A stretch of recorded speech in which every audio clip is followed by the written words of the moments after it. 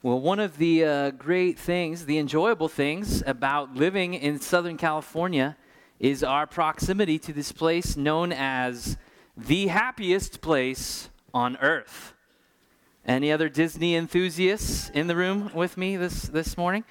Disneyland is here in Orange County, and very exciting, and it's been exciting for us even to get to go to Disneyland a few times, and so we're just introducing our kids to this wondrous place of Disneyland, and we went there last week, and we had the opportunity, because when you have young kids like I do, your window of time at Disneyland is kind of limited, right? The whole get there when it opens, stay till it closes thing doesn't really work with 2-year-olds as much. And so we've been kind of doing little things here and there, and slowly but surely kind of experiencing most of the things that are there to do at Disneyland. And so this last week we came in an evening and we got to do something really special, which was watch the fireworks show. I mean, that is an impressive fireworks show. I mean, that is no small production. That is epic. And it's so epic that if you've been there around that time, that really everything in Disneyland kind of comes to a stop once the fireworks happen, right? The music is being broadcast all over the park, and it's just no matter where you are, it seems like your attention is drawn to the center, to the fireworks, right? And they're there kind of above everything else, and you get to see them. And if you've ever taken your kids to Disneyland, I went to Disneyland as a kid, but I think it's actually more fun to watch my kids experience Disneyland than even thinking back to when I was doing it as a kid, right? That my 2 young twin boys are just looking up at these fireworks, and they're just like, whoa, this is awesome. And you could tell one of them starts dancing. It's just this special time for us as a family. Now, if you've been around our church for any number of time, you know that there is something that we are committed to continually praying for at our church, and that is revival. Right? I think even the fireworks metaphor is a good example of what we are actually praying for God to do, right? That we want God to make himself known in such a way that many, many people are looking to him, that he is setting his name high, that it's being hallowed, that it's being lifted up, set into a category all its own, right? That we long to see sinners saved by Jesus Christ so much that we are continually praying for it. And we're praying for specific people to get saved. And we love to see it so much, and God is glorified through it so much that we want to see numbers of people come to faith and repentance even at the same time, right? We would love it to see hundreds of people turning away from their life of sin and putting their trust in Jesus Christ, and we have committed to pray for it. And it even seems that this psalm, our psalm of the day that we read today, we are actually going to preach from the psalm of the day today. So open your Bibles up again to Psalm 57. We've been going through the Psalms and reading through them, and even kind of having a conversation online on our church website and talking about them interpersonally with other people. And today we have gotten to Psalm 57 being our Psalm of the day, and we're going to just focus on it for the rest of the time in our sermon. And if you remember, as we read it earlier in the service, there's kind of a chorus, there's kind of a refrain that is repeated that I think kind of ties this whole psalm together, and it's in verses 5 and 11, the same thing that's repeated 2 times, where David asks, "Be exalted, O God, above the heavens. Let your glory be over all the earth," right? That we want God to be lifted so high, that his name to be known so clearly that it's you can't ignore him. When you're at Disneyland and the fireworks start, you know that it's going down, right? Even if you're trying to be those people that go on rides during the fireworks, it's actually a pretty good strategy. Those people, it's you're in line, but you're really looking at the fireworks as you're walking in line. Or even if you're trying to get out of the park, you can't help but notice it, right? You can't ignore what's happening. And that's what we're praying for. We're praying for God to do such a work of salvation that even people that don't love God are taking note of what he is doing, what he is accomplishing. And that is the prayer that David asked God to do in this psalm, that his name will be lifted high. And that's what we want. We want in Huntington Beach and Seal Beach and Westminster and all of the 1.2 million people that live within a 20-minute drive from our church, we want them to know our God. And we want them to know that Jesus saves and that he died to save them from their sins. That's what we want to proclaim as a church together. And we want that to make such an impact on our community that everybody's talking about it. And I think if we think about what's going on right now, we have to agree that we haven't seen it happen yet. Right? We have seen God do great things. We have seen God save people, but we would like to see more. That's what we're praying for here at our church. And I think that this psalm really gives us some really helpful things to think about as we think about that continued prayer for revival. We have people who are saying, hey, I'm going to continue to pray for revival until I see it happen here at our church. And I think if we want to see that revival happen, if that's something that we're united in praying for, this psalm has got a lot to teach us about how it's going to happen. Right? We see that that's kind of the key theme of the psalm is God's glory being lifted high, God's name being set apart, but it doesn't start off that way. It starts off very personally. Look with me in verse 1. Right? David cries out and he says, "Be merciful to me, O God, be merciful to me. For in you my soul takes refuge. In the shadow of your wings I will take refuge till the storms of destruction pass by." Now the context of this psalm is, and we'll get into it even a little bit more later, that David is hiding from King Saul, who is searching him out to destroy him in this psalm. And he's writing this psalm even while that is happening. And you can see some of the details up there right at the beginning of the psalm, that it's to the choir master, according to "do not destroy." I really want Ryan Pierce to learn that tune so we can get some songs singing to that. But it's a miktam of David, or a song of David, when he fled from Saul in the cave, right? That the circumstances that are going on are not, hey, widespread revival is happening right now. It's, David, my life is actually, I'm being hunted by the king of Israel at this point. And David's cry is, "Be merciful to me, O God, be merciful to me." And he talks about finding refuge, and he even uses the illustration of, "In the shadow of your wings, I will take refuge until the storms of destruction pass by," right? That David is comparing himself to like a little chicken who is finding like comfort and shelter under like mama chicken, right? Like that is not the most manly of metaphors. I don't know if you realize that David is actually kind of a man's man.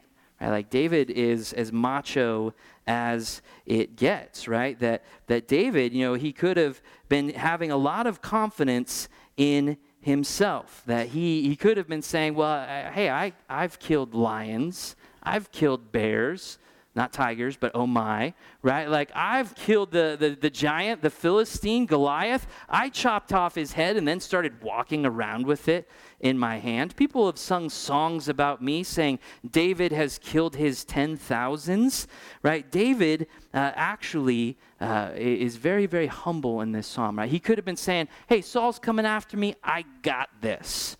That's not the way he thinks about himself at all, right? If we're going to see revival, right, and really what we're praying for in revival is we're not praying for God to get better. Do you guys understand that? Right? That David is not saying, when he's saying, God, be exalted above the heavens and let your glory be over all the earth, he's not saying, hey, God, if you could just improve yourself just a little bit more, just a little bit higher, then you'd be high enough and everybody would take notice of you, right? That we really understand that God is perfect. Right? God is not getting more glorious, right, as he goes along. He's not improving. He existed in full and complete glory even before the world was created. Right? So David is not saying, God, if you could just kind of step it up a little bit, if you could just kind of get better. He's basically asking, he's saying, hey, I want people to acknowledge who you are.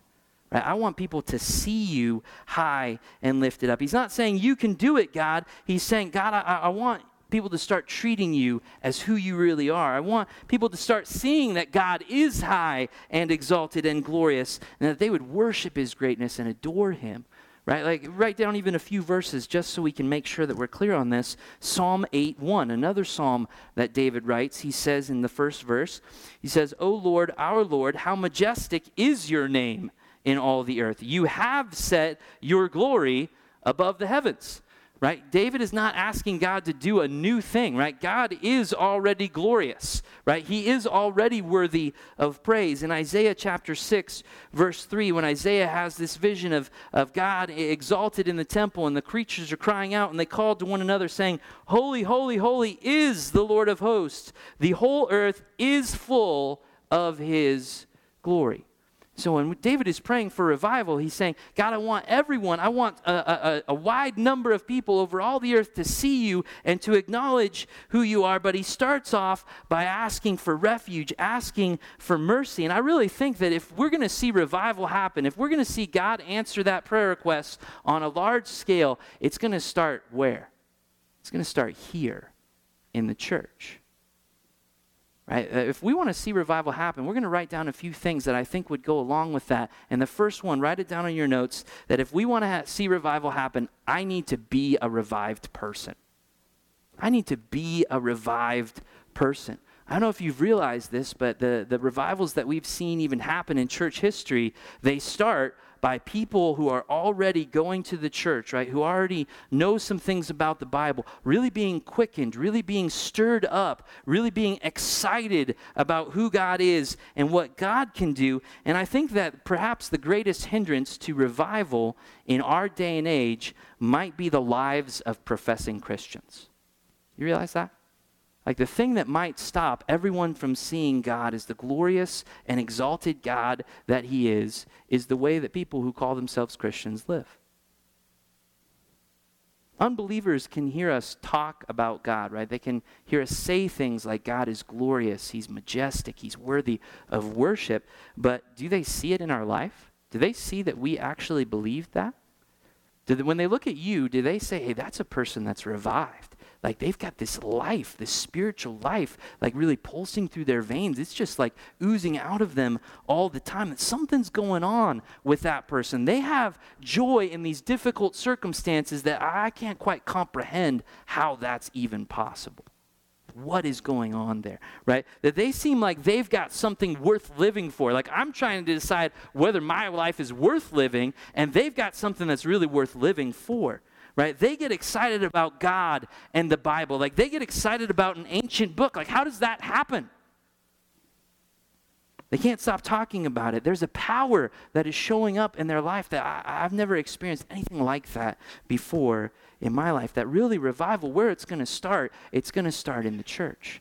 It's going to start when God's people really get fired up about our God, and we put our confidence not in ourselves, but in God, right? That's what it's going to look like to be a revived person. David here is in the midst of some pretty rough circumstances, right? People are hunting him down to kill him, but yet there is this confidence that he has. Do you see it? I cry out to God Most High in verse 2, to God who fulfills his purpose for me. He will send from heaven and save me. He will put to shame him who tramples on me. God will send out his steadfast love and his faithfulness, right? What David is saying is not, hey, I got this. Saul, his armies, he's got 1,000 more guys than I do. No problem. That's not what he's saying at all. He is really jettisoning all his confidence. Write that down on your notes, that the first dash under point number 1, if we're going to be a revived person, we have to have a lack of self-confidence. Right? If you're going to be a revived person that God's going to use to really see his glory set on high for other people to take notice of, you can't be confident in yourself. That's not something that you have the power to do. Even turn over to Matthew chapter 5 with me. Matthew chapter 5, which is on page 809, if you've got one of our Bibles. Let's go and see Jesus talk about this at the very beginning of probably the most famous sermon of all time, the Sermon on the Mount. Right, that Jesus is talking here, and there's this section that's commonly known as the Beatitudes, where Jesus kind of repeats the same phrase at the beginning of a number of different lines, and it says in Matthew chapter 5, verse 2, "And he opened his mouth and taught them, saying, Blessed are the poor in spirit, for theirs is the kingdom of heaven. Blessed are those who mourn, for they shall be comforted." And then he continues, right? That word blessed, right? Hashtag blessed, we could really call that happy, or you could even say revived, right? Full of life and vitality and joy is the person who is poor in spirit. is the person who mourns. Does that seem like a contradiction to you? What is Jesus saying there? Like, what's this weird deal? Like, we're happy when we're sad kind of thing, that Christians should just kind of mope around all the time? That's not what God is saying at all. Is that really to be a revived person, you've got to be spiritually alive, and you're not spiritually alive until you realize that you're spiritually dead. Right before you get saved through Jesus Christ. That's what Jesus is talking about here. He's saying that when people look at God and they see how holy he is, and they see that his standard for acceptance of people is not just them being better than other people, but actually them being perfect people to be acceptable before him, to be allowed into his presence. When I look at that God and that standard, I realize how spiritually bankrupt I am. Right? That I have nothing that really merits me entrance into God's presence, right? To have a relationship with him, I can't pay that price. I can't pay that entry fee with all of my good works because I have fallen so far short of God's standard of perfection, right? And when I see that on my own, even though I could kind of look around to some other people and be like, well, maybe I'm better than that person. When I compare myself to God, I've got nothing. Right? I am spiritually bankrupt. And when someone really realizes that, it causes them to mourn. It causes them to weep. It causes them to actually search for some means of attaining a righteousness that they don't have that can make them acceptable to God. That's what Jesus says down in verse 6. He says, "Blessed are those who hunger and thirst for righteousness, for they shall be satisfied." Like, if you're going to be a revived person, you've got to be alive spiritually. And you're not alive spiritually until you realize that without Christ, you're dead. Have you realized that about yourself? Have you come to the spot where you've really realized your brokenness, that like before God, you can't make yourself acceptable to him? No amount of good deeds that you could ever try to do would ever like make you okay with God? Unless he sent his son, Jesus Christ, to die in your place, to save you from your sins and to give you life? Has that happened to you? I really think we've got so many people in the church that they're here and they think that they're good enough, and that's really keeping the revival from spreading because we kind of feel like we've already got what we need.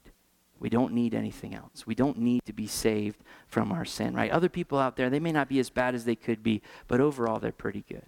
Right? We need to abandon any amount of confidence in and of ourselves. Go back to Psalm 57 with me, and that's what we see David do, right? He had done some great things for the Lord, but still what he's crying out to the Lord for is mercy. He's saying, God, I don't deserve anything good from the Lord. What I deserve from the Lord is punishment. Someone's coming to hunt me down and kill me. I deserve to die. Right? I really don't deserve to live because of my sin, and it's only God's mercy. It's only his grace. It's only him withholding something that I really deserve, the punishment for my sins, that I can have any kind of life at all, right? We really have to have a lack of self-confidence. Right? We can't put any amount of confidence in ourselves and what we can do to save ourselves or even to face what it was going on in our lives. But that doesn't mean that Christians don't have confidence. That doesn't mean that we just kind of mope around all the time and we're like, well, we can't do it. Right? Christians should be the most confident people that exist on this planet. It's just their confidence is in someone besides themselves. Right? Our confidence is in our God. That's what we see in verse 2. David says, I cry out to God Most High. He will send from heaven and save me. He will put to shame him who tramples on me. God will send out his steadfast love and his faithfulness. Does that sound pretty confident to you? Does that sound like David is pretty sure that it's going to happen? Right? And this is really because David knows God. He knows who God is. He doesn't have confidence in himself, but he knows who God is. He knows what God is able to do, and he knows what God has promised to him. Right, now let me catch you up on kind of the history of the nation of Israel that's going on at this time, right? That really God had been the king, the ruler of the nation of Israel, and pretty soon the nation of Israel was saying, hey, we don't want that anymore. We want to be like the other nations. We want a human king to rule over us. And so they go and they say, we want a king. And God allows them to choose a king, and it's Saul, this king that we read that is pursuing David. But it doesn't take very long until it's very clear that Saul in his life is not willing to obey the Lord. Right? He really wants to pick and choose what God has said that he's willing to do and not do. And so very soon, God rejects Saul as being the king over his people. He's saying, I'm not going to continue your line on the throne, right? I am going to declare a new king. And so that's actually when David is anointed as the next king of Israel. He's not made king right at that moment, but he is anointed as this guy is going to be the next king of Israel. Right, and this is obviously going to create some tension between David and Saul. That Saul wants his heir to sit on the throne after him. Saul doesn't want this guy David taking over. But so now we see that because of this, that now Saul wants to kill David, that he is hunting him down, and he's hunting him down repeatedly. So turn, and we'll actually read this story a little bit in 1 Samuel chapter 23, which is on page 246, if you've got one of our Bibles. 1 Samuel chapter 23. Actually, the chapter right before 1 Samuel 24 talks about the context of the psalm that David is writing right here. But I want you to see what's happening right before this. Like immediately right before this happens in David's life, something else happens that's very key. That God had anointed David and said, you are going to be the next king of Israel. And in verse 15 of 1 Samuel 23, it says, David saw that Saul had come out to seek his life, and David was in the wilderness of Ziph at Horesh, and Jonathan, Saul's son, who is actually David's good friend, rose and went to David at Horesh and strengthened his hand in God. And he said to him, do not fear, for the hand of Saul my father shall not find you. You shall be king over Israel.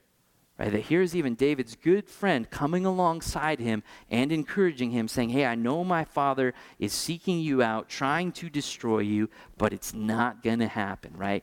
You will be the next king, just like God has promised, right? That God had made a promise to David, and Jonathan saying, hey, keep trusting that promise. But then something happened that's pretty crazy, down all the way in verse 25, right? That he's in this area of Ziph in the wilderness, and the Ziphites, the people in this area, they rat David out to Saul. They narc on him.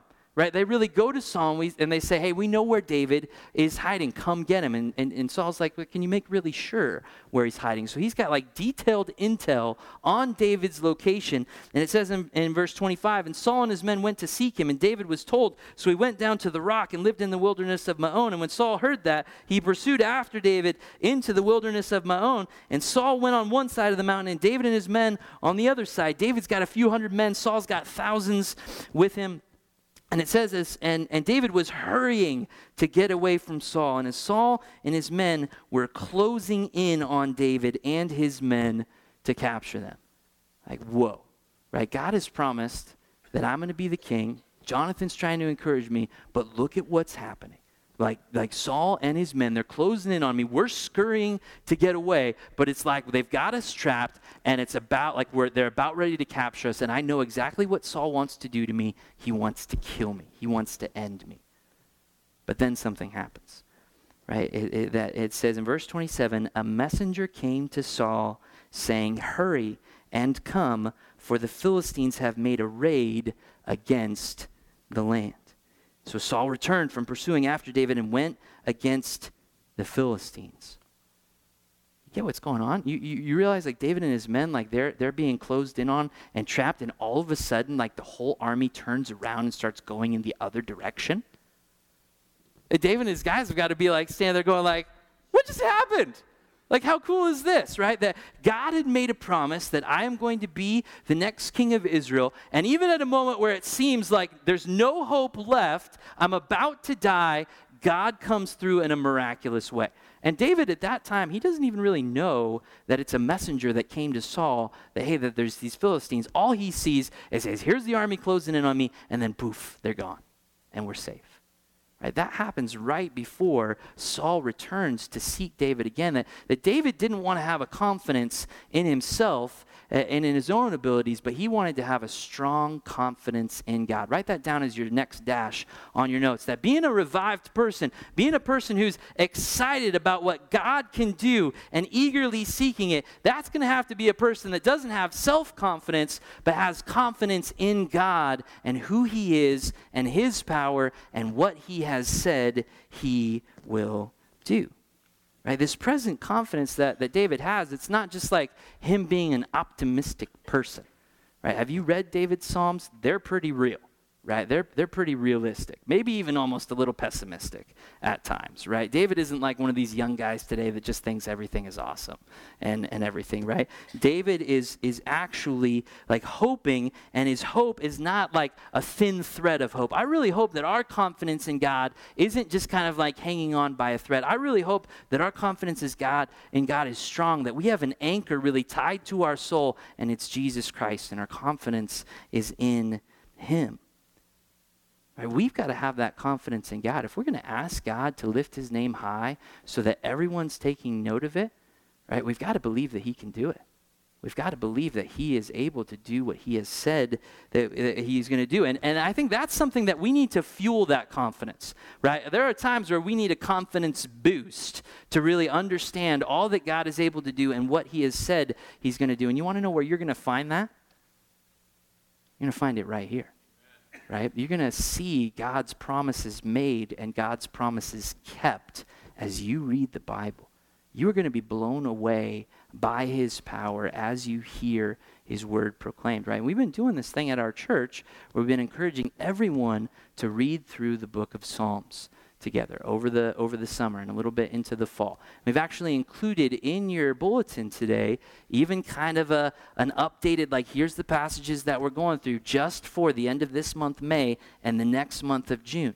I know that many of you are already committed to jumping in on this with us and reading God's word together and talking about it together. But if you haven't done that yet, I would really strongly urge you to commit to reading the Psalms, right? Even if you just commit to this next month, this next like 30, 32 days, if you do it for that, you'll be so hooked that you won't be able to stop, right? You won't be able to say, it was great for June, what's on for July, right? You will stay with us because God, as we see what he is doing time and time again, we're just going to grow in our confidence in him. Right? We're going to grow less and less in our confidence in ourselves, right? Because we're just going to realize more and more how weak we are and how sinful we are and how limited we are really to accomplishing anything without God's help, without his power working in and through us. And so I hope that you'll commit to that. And maybe some of you guys, you're like, okay, I'm going to do that. And then you open up to a psalm and you're reading it and you're like, what is going on in this psalm? I do not know how to understand what I'm reading, right? We are actually going to start a new series in our Sunday school class, our adult Sunday school class, next Sunday during the first service. You guys are all second service people. You could do it, right? You could go to the first service and school, and we are going to be going through the Psalms in such a way that we're not just going to be preaching from them, we're actually going to be trying to equip people how to study their own Bibles so that when you open your Bible and you're reading it, that God is just showing you his glory as you read the Bible. We're going to be tanning through the Psalms. I think we even have a graphic here, right? That's one of the acronyms that we've used to even think about how to study the Bible, to think about the context and the truth that God is proclaiming and how God wants that to affect my life right now.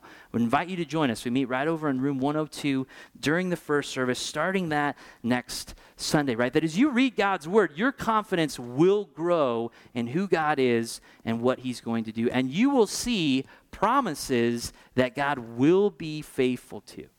Let me ask you, has anyone in here been promised by God to be king over the nation of Israel? No, you haven't, right? But has God made promises to us in his word? Right? Turn to Psalm chapter 84, right? One of the ones that we will get to 27 days from now, maybe even a little bit of excitement to continue on. In Psalm 84:11, we see this promise from God that is so crucial. I remember one of the first times I was reading all the way through the Psalms, this was one of the verses that really just stuck out to me, and God taught me so much through this verse that it stuck with me for years and years. Psalm 84:11 says, "For the Lord God is a sun and shield. The Lord bestows favor and honor. No good thing does he withhold from those who walk uprightly." You see that promise? You see that nugget of gold in there, right? That for those who are walking with the Lord, that God is not going to withhold any good thing. Like, is that just going to bring a whole bunch of revival, of like just excitement and joy into your life this week? That, hey, if I'm walking with the Lord, God is not going to withhold anything that's good for me. That might cause me to realize that if there's something that I want and I don't have it right now, that God actually knows better what's better for me than I do. Right? That his plan for me is better than my plan for myself. Right? That so many of us, we kind of feel like, well, once we get to that next spot in our life, things will be better. Right now it's kind of rough, but once this happens, once I get that promotion, once our kids grow a little bit older, once our kids are gone and out of the house, right? Whatever it might be, that we say, hey, it's going to be better then. And God's saying, hey, I'm not going to withhold anything that's good from those who walk uprightly. That's going to fill you with such great joy this week if you meditate on that. If you're thinking, hey, this is something that God has promised that he will do, and I can take that to the bank and cash it in multiple times this week. Anytime I'm bumming, anytime I'm feeling low, I have to remember who God is and what he's promised to do for me, that he's going to satisfy me. He's going to do what is good for me. Right? Maybe even as a church, another promise that we need to continually remind ourselves, go to Matthew chapter 28.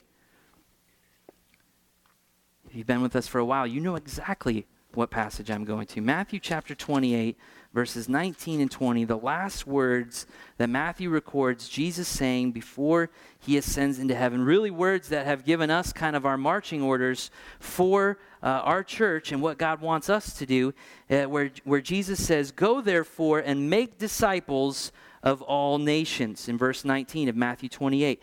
"Baptizing them in the name of the Father and of the Son and of the Holy Spirit, teaching them to observe all that I have commanded you." And that's what we've set out to do by God's grace here at our church. But does anybody else feel like there's times where you can grow weary in disciple making? That, hey, striving to see people get saved is a challenge at times, right? And it can just start feeling like, man, this is hard. I'm talking with a number of people, and a number of people just aren't really choosing to turn to Christ from their sin. They want to continue to live their life apart from God, and it just bums me out, right? Or hey, I'm trying to help someone else grow in their walk with the Lord, to obey everything that Christ commanded, and that's hard sometimes. That's a challenge sometimes, right? That even as we think about our church, and God has done many great things, and we're asking God to do many great things in the future. We're praying for a third service. We're praying for more people to come. And I think it could be easy for us to grow weary if we didn't remember the promise that Jesus includes at the end. He says, "And behold, I am with you always, even to the end of the age." Right? When I'm knocking on somebody's door on a Saturday morning and I'm trying to talk to them about our church and about Jesus Christ, and I realize that they open the door and they don't like me, right, immediately. Just because I knocked on their door, like, they despise me.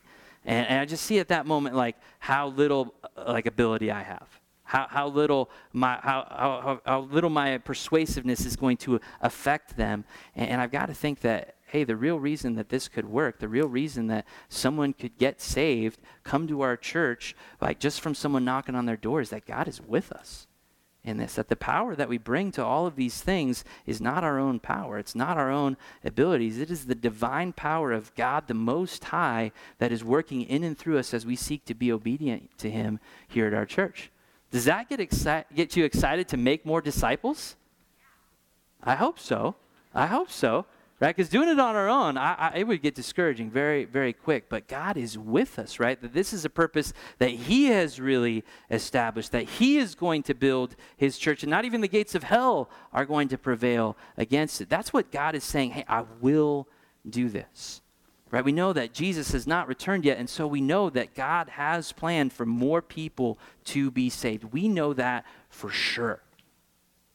So let's go talk to people about Jesus. Let's talk to them about repentance and faith and the gospel. Let's invite them to our church. Let's hand them free ice cream and befriend them because we know God is still going to save people. I'm fairly confident that we will not see revival spread and not see God saving hundreds of people at a time if God is not reviving us. Right? If God is not causing us to abandon our self-confidence and be so excited, so confident in what he is going to do that we step out in faith and we actually pursue it. Right? That's the first thing. Right? Go back to Psalm 57. Psalm 57, we got to see more from this passage. So the first thing is that even David personally is just at this spot where he's got no confidence in himself, but he has great confidence in who God is and what God has promised to do. And then the song continues in verse 4, where he says, "My soul is in the midst of lions. I lie down amid fiery beasts, the children of man whose teeth are spears and arrows, whose tongues are sharp swords. Be exalted, O God, above the heavens. Let your glory be over all the earth. They set a net for my steps. My soul was bowed down. They dug a pit in my way." What, does that seem like that contrast right there? Does that seem like verse 5 actually fits? Right? Verse 4, my soul's in the midst of lions, people whose tongues are sharp spears. Verse 6, they set a net for my steps. My soul was bowed down. And in the middle, be exalted, O God, above the heavens. Let your glory be over all the earth. Does that seem like it's kind of a weird contrast to anybody else? You kind of start thinking like, what kind of songwriting school did David go to? Right? Like, this doesn't make sense. He must have gone to one of these modern songwriting schools where none of the lyrics really make sense these days. They just sound good and you want to sing along to them, right? What's going on here? And I think we've got to realize that at the point that David is writing this psalm, this is a very low point in the nation of Israel. The nation of Israel had many low points, and this is one of them. Right? Like, think about it for a second, right? Like the people have really rejected God by asking for a king. The king himself has rejected obeying God, and God has rejected that king. God has anointed David to be the next king, and the whole nation is uniting together to do what?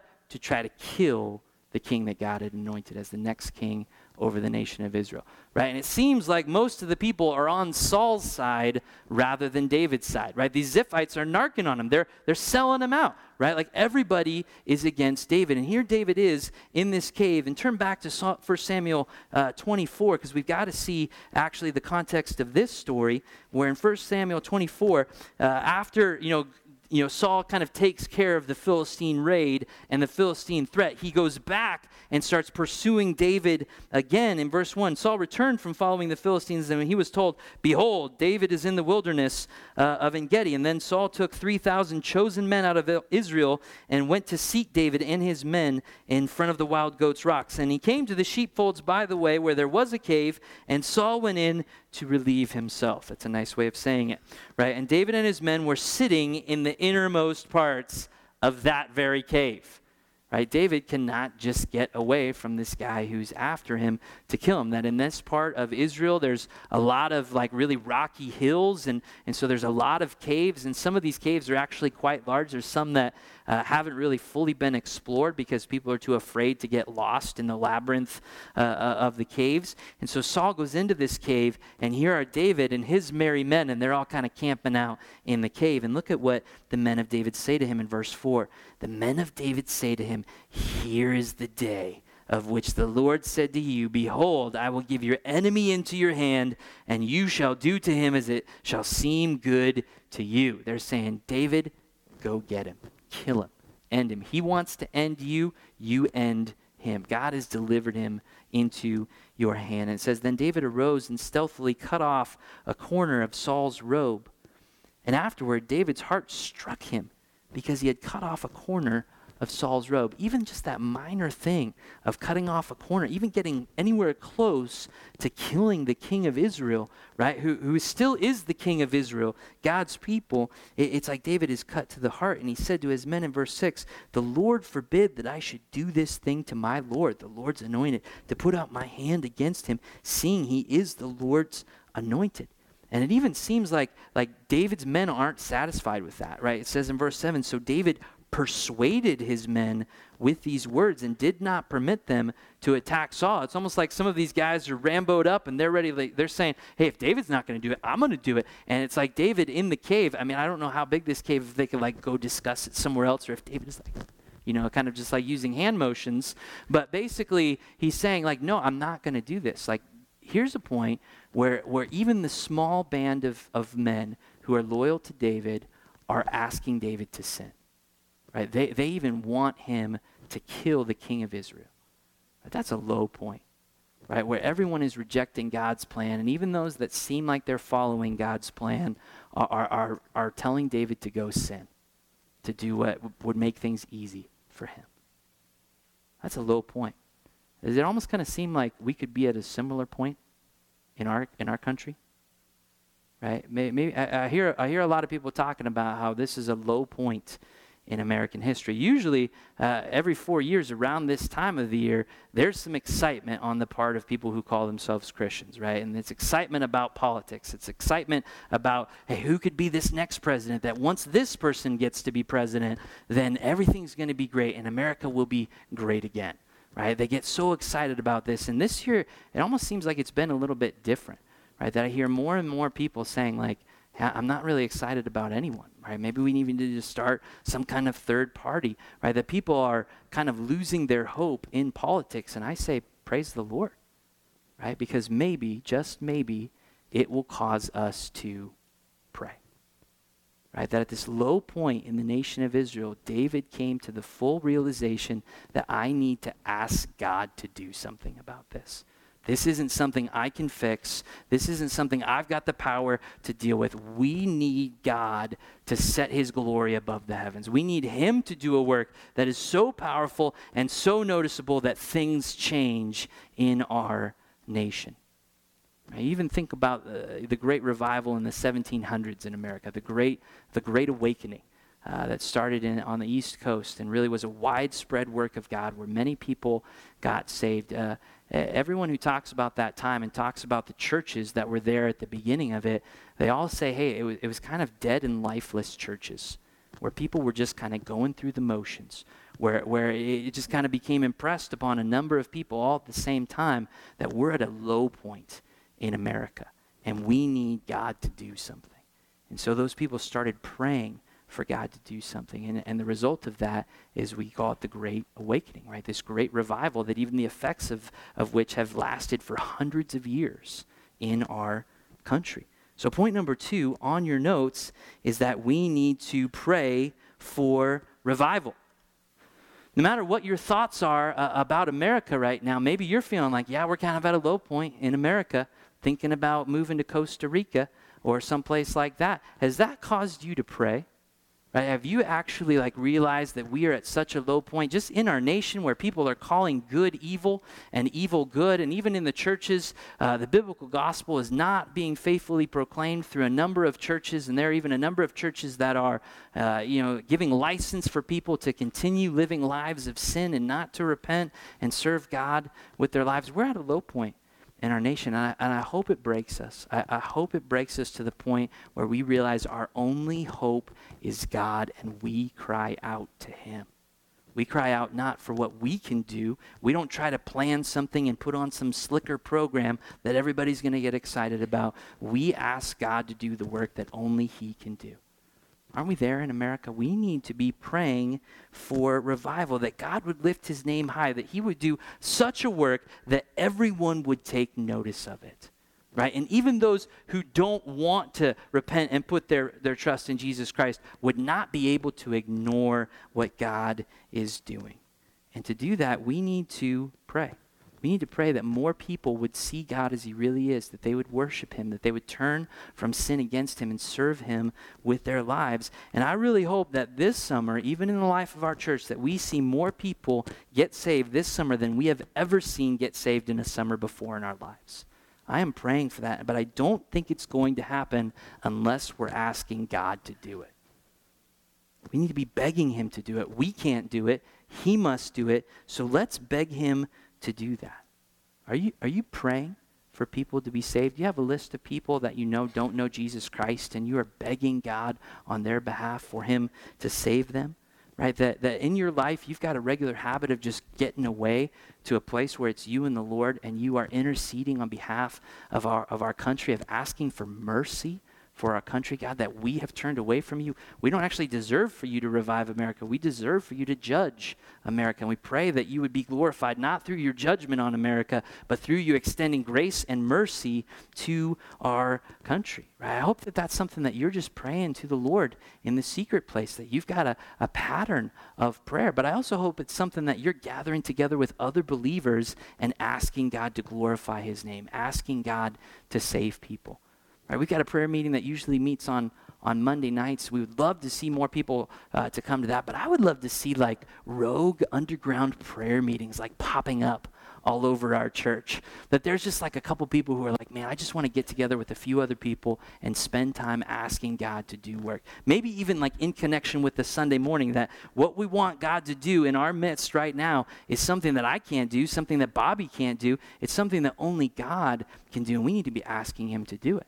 Right? I would love it on a Sunday morning, right? We've got all these extra rooms where, we're not necessarily using them on Sundays. We use them a lot more throughout the weeks when we have fellowship groups. But I would love it if I like randomly went into those rooms. If I'm like, whoa, there's people praying in there. I had to shut the door. It's almost kind of awkward, right? Because we just want to pray, right? If we want this to be the summer where God saves more people than we've ever seen him save in a short period of time, we have got to pray for it. We have got to beg God to do it. We should pray for God to send revival, but then we should seek to spread it. Right? That's point number 3 on your notes. Write this down, is that we need to spread the revival. If we're praying for God to revive us and our confidence is in the Lord, and we are praying for God to do a widespread work of revival of many people seeing him as who he is, how is God going to answer that prayer request? Through you.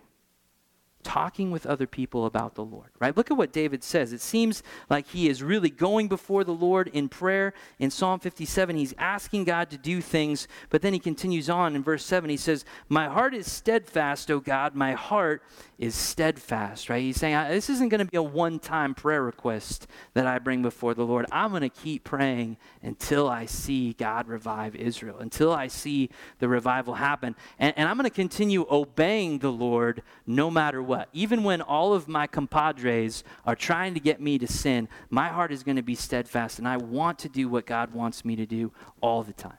My heart is steadfast. My heart is steadfast. And that's where a lot of Christians kind of stop.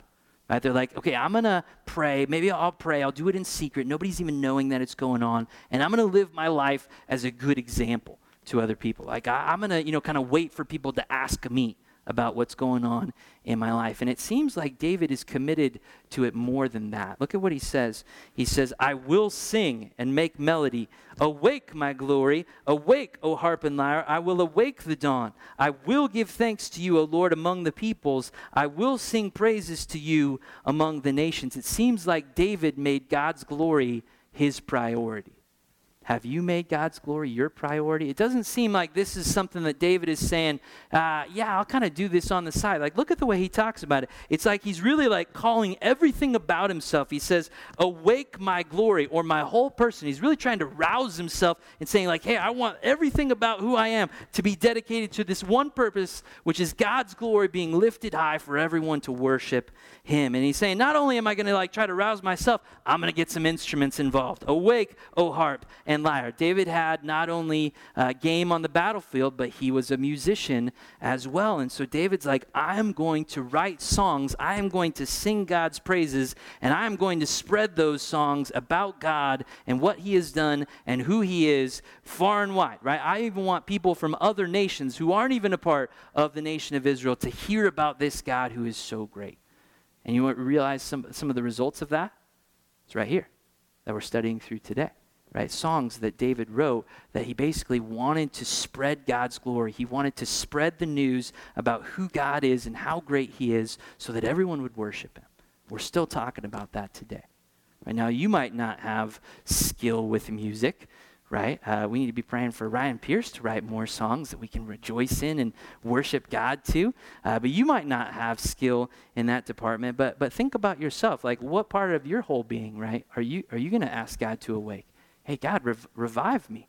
revive me in this purpose for your glory, that I want to wake up. I want to get excited about this. I want to make God's glory my priority, and everything in my life really is for that goal. Why do I go to my work? So that God is glorified, so that I can talk to my coworkers about the gospel. Why do I love my family? So that God is lifted high, and people are like, hey, here's a dad who isn't like all these other dads who are just selfish at the end of the day, that he actually loves his wife and his kids and is willing to sacrifice for them. Why is that? It's because God has loved him, and he just wants to imitate God's love for himself.